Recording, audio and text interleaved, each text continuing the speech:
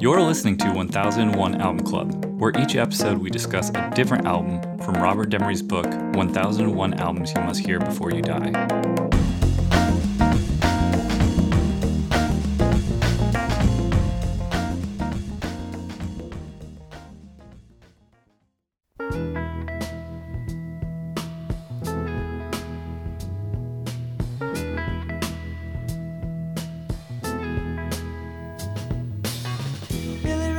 Preacher's son, and when his daddy would visit, he'd come along. When they gathered around and started talking, Cousin Billy would take me walking. Out through the backyard we go walking. Then he looked into my eyes. Lord knows to my surprise, the only one who could ever reach me was the son of a preacher man. The only boy who could ever teach me was the son of a preacher man. Yes, he was. He was. Yes, he was.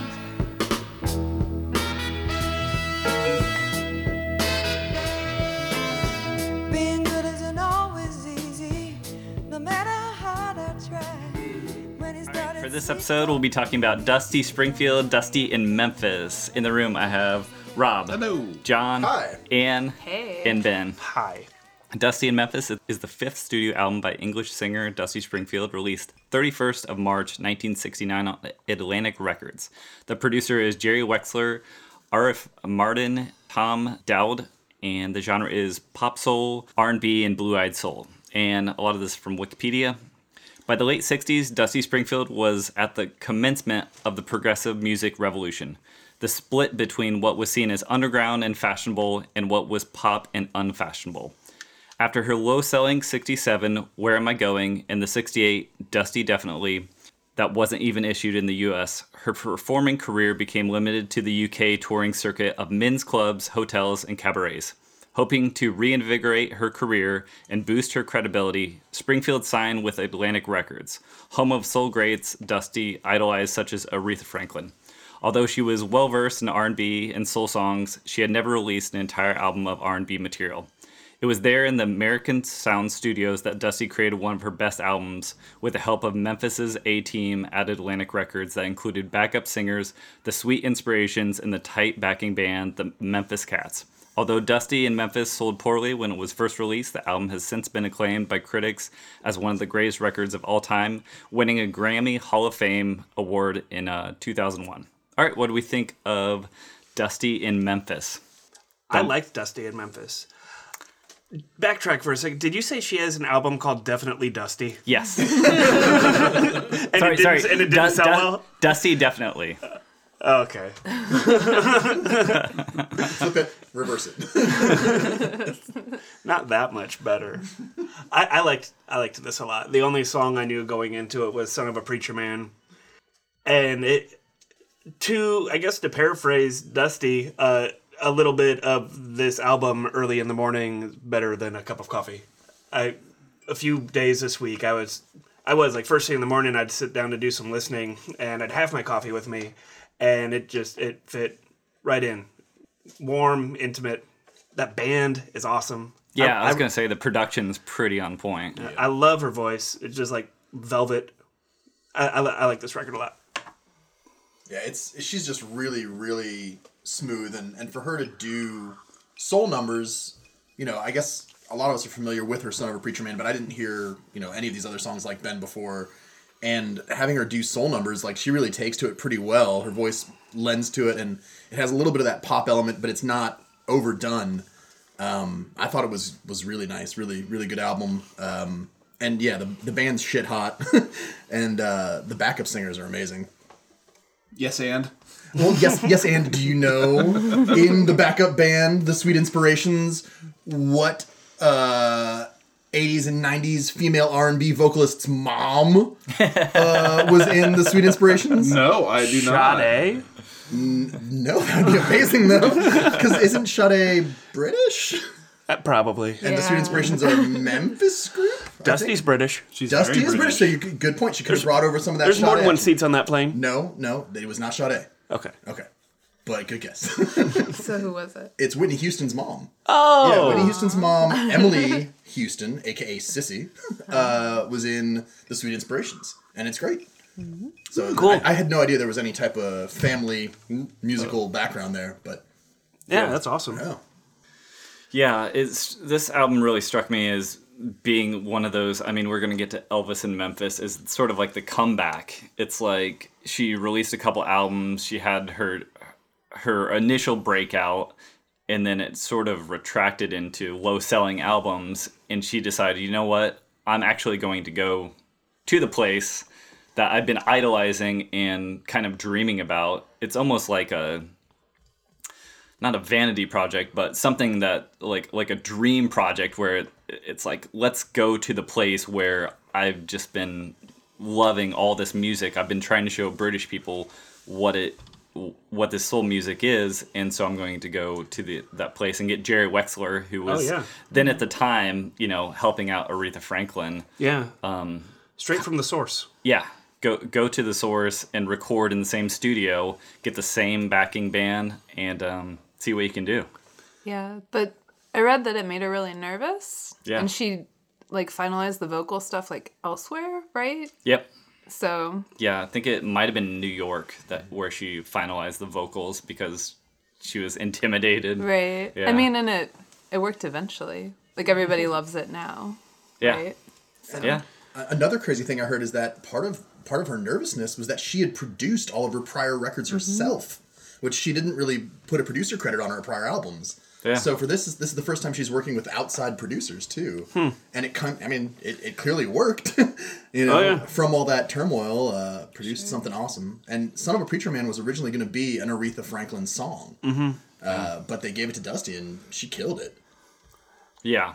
Wasn't Aretha Franklin's dad a preacher? Yes, and so it's Yeah. daughter of a preacher man becomes son of a preacher man. Like attracts like, man. Yeah, you'd think that if you're in a preacher circle, you're probably gonna You hang out with the other exactly. preacher's kids at the preacher convention. Exactly. Yeah. PreachCon. PreacherCon. Yeah, exactly. Lonely girl, when you said you'd stand beside me, I'll never forget you for what you've done. I'll never turn my back on you for anyone. I got so much love for you, baby. I got so much love for you. Oh, there's more than enough to last all like blue. Yes, and it's all for you. So I read this was a commercial failure when it came out. What's up with that? I have no idea. I tried to dig into that too, why it just didn't hit. What do you people want? I Do you think- not have ears and a heart? I think it could have been, it's a little easy listening, and if you didn't push things like Son of a Preacher Man or something that would immediately grab people's attention on the radio, I feel like a lot of it's a little more in the background kind of vibe. There's a market for that, though. Oh, yeah. and it's I think we're going to get more into a market in the 70s. with Oh, it, though. absolutely, yeah. This is late. Stuff for yachts. Yeah, this is still the, psychedelic 60 transition over. Yeah, that's a good point. Speaking of, there's a sitar solo in the Land of Make Believe. Yeah. And do you know who wrote "In the Land of Make Believe"?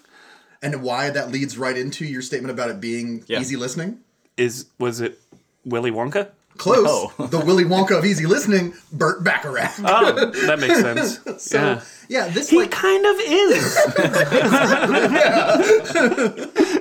he may have written that song about, the Candyman can. That sounds like a Bacharach song. Lemon drops keep falling on my head. But yeah, it's amazing who gets featured on this album, sort of behind the scenes a little bit, as people that later became greats. Like, 2 of the songs on this album are Randy Newman songs. Oh, really? Which ones? Let's see here. There is... I Don't Want to Hear It Anymore? Yep, and Just One Smile. That's cool. Yeah. Yeah, the I Don't Want to Hear It Anymore was one that, we're currently listening to it now, and it was one that, really struck me that hadn't really heard that much. It's a Hadn't cool heard track. before. Yeah, it's very sort of melancholy, but just like There's I some don't great know. tracks on here that just didn't get anywhere. Yeah, I think it's just that relaxed, in the background kind of. I like relaxing anymore. It's, music to do it to between the hours of 10 and 11. Yeah. In the morning. Do you want to do it in the morning on a boat? Well, here's the album for you. What critics said this is one of the best records of all time? I'm enjoying it, and I enjoyed it quite a bit, but I would never have ever put that on. Like, oh yes, clearly, this is the one that you should be listening to. Like top 10 desert islands. I don't. I think it's more like top 50s, right? Like Yeah, I mean, technically it's then. top 1001 if we're going by the book. Yeah. And I think it's made it into some top And- 500s. and to tell you the truth, like not many Grammy Hall of Fame awards are. Pardon me. How many many cups do you need over there? What the hell? All of them. you can move them. Four cups. They call me Mr. Glasses. Yeah, but I looked up the Grammy Hall of Fame, and there's not as many Grammy Hall of Fames that you would think. So this Yeah. received an award for it. This album specifically. And what record or what label was this on? Was this Atlantic? Atlantic. Mm-hmm. Yep. Well, fun story I read about that. Old Dusty happened to be friends with a little person named is it John Paul Jacob Jones? Jingleheimer Jingleheimer. Jones. Gyllenhaal. And John Paul Jones. yeah, recommended that Atlantic should sign Led Zeppelin during Which this is- recording, which is fucking crazy. She should have got some money from that. Oh, God, Let me tell you I hope something. so. Seriously. Probably did. A little bit of kickback. Yeah, they got signed for $200,000, Yeah. which was unheard of at the time. Wow. Just on her recommendation. That's fucking So even though nuts. she was sort of, Yeah. coming on her comeback, she had plenty of clout in Atlantic. I guess. So just switched gears and Yeah. I guess John Paul Jones used to play bass for her. it's pretty crazy. So, not to go too far back in time with bands we've listened to, but this is considered to be Blue-Eyed Soul, right? Yeah. Okay. Well, where does this fall into your Young Rascals dislike, Ben? Because last I heard, I don't dislike Blue-Eyed Soul. I dislike the Young Rascals. I like the Righteous So- Brothers. They're Blue-Eyed Soul. I like Hall & Oates. They're Blue-Eyed Soul. I'm just saying this is within like a couple of years, maybe a year of the thing. But I like this better. I think the songs are better, and I think they're executed better. Well, the Young Rascals. I think they are executed better. Yeah. All right. the Young Rascals didn't have any of the Memphis sound. They didn't have the Memphis Boyos. Which makes a huge difference. Yeah. Because this is what American Sound Studios that started this production, and that was sort of an offshoot of Stax, or what became Stax. Stax was around. Yeah, but I think there's some sort of, I don't know the full story. Oh, they're there, both but- from the same town. I'm sure there's some crossover there. But having, what do they call the band here? Memphis Boys? Just the Memphis Boys? Yeah. Just them boys. Yeah, them boys. Memphis Cats. Memphis Cats. Yeah. Cat boys. Boy cats. Toms. Thundercats. Exactly. And whatever they are, they're great. And it does, I think it adds a whole different element to the album compared to like the Young Rascals, which is West Coast? Who were they? I think they were East Coast, Okay. but Oh yeah, they were Jersey. Philly. They're Jersey. Yeah, yeah. but I Jersey don't Blood remember like Young Rascals were a band. I don't know how much extra instrumentation there was. I don't A remember. lot. There was a lot. Yeah. So there was a bunch of studio guns on it. No, just really strange, like throwing in of instruments you wouldn't expect, but all done very, very well. So probably studio. Right. I would. It was too well produced for it not to be. Anyways, I just. Well, maybe Young Rascals should do Young Rascals in Memphis. Now we'll lock the door, and no one has to know you've come here again. Darling, it will be like it's always been before. Come on over here, breakfast in bed, and a kiss at 3. You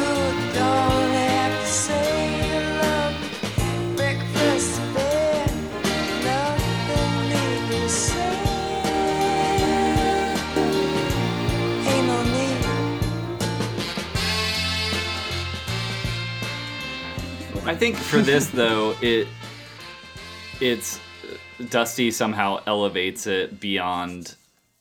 She does have a really good voice. Her voice and her delivery is just what always gives me, kind of like goosebumps or something. It's kind of like that Jerry Wexler production of like her and Aretha. Somehow they just know what's key within each song and how to present it. I'm not saying every song on here is gold, but when it's good, it's the best. Yeah. And the songs that kind of fade into the background, I don't at all dislike. Like, they're, like...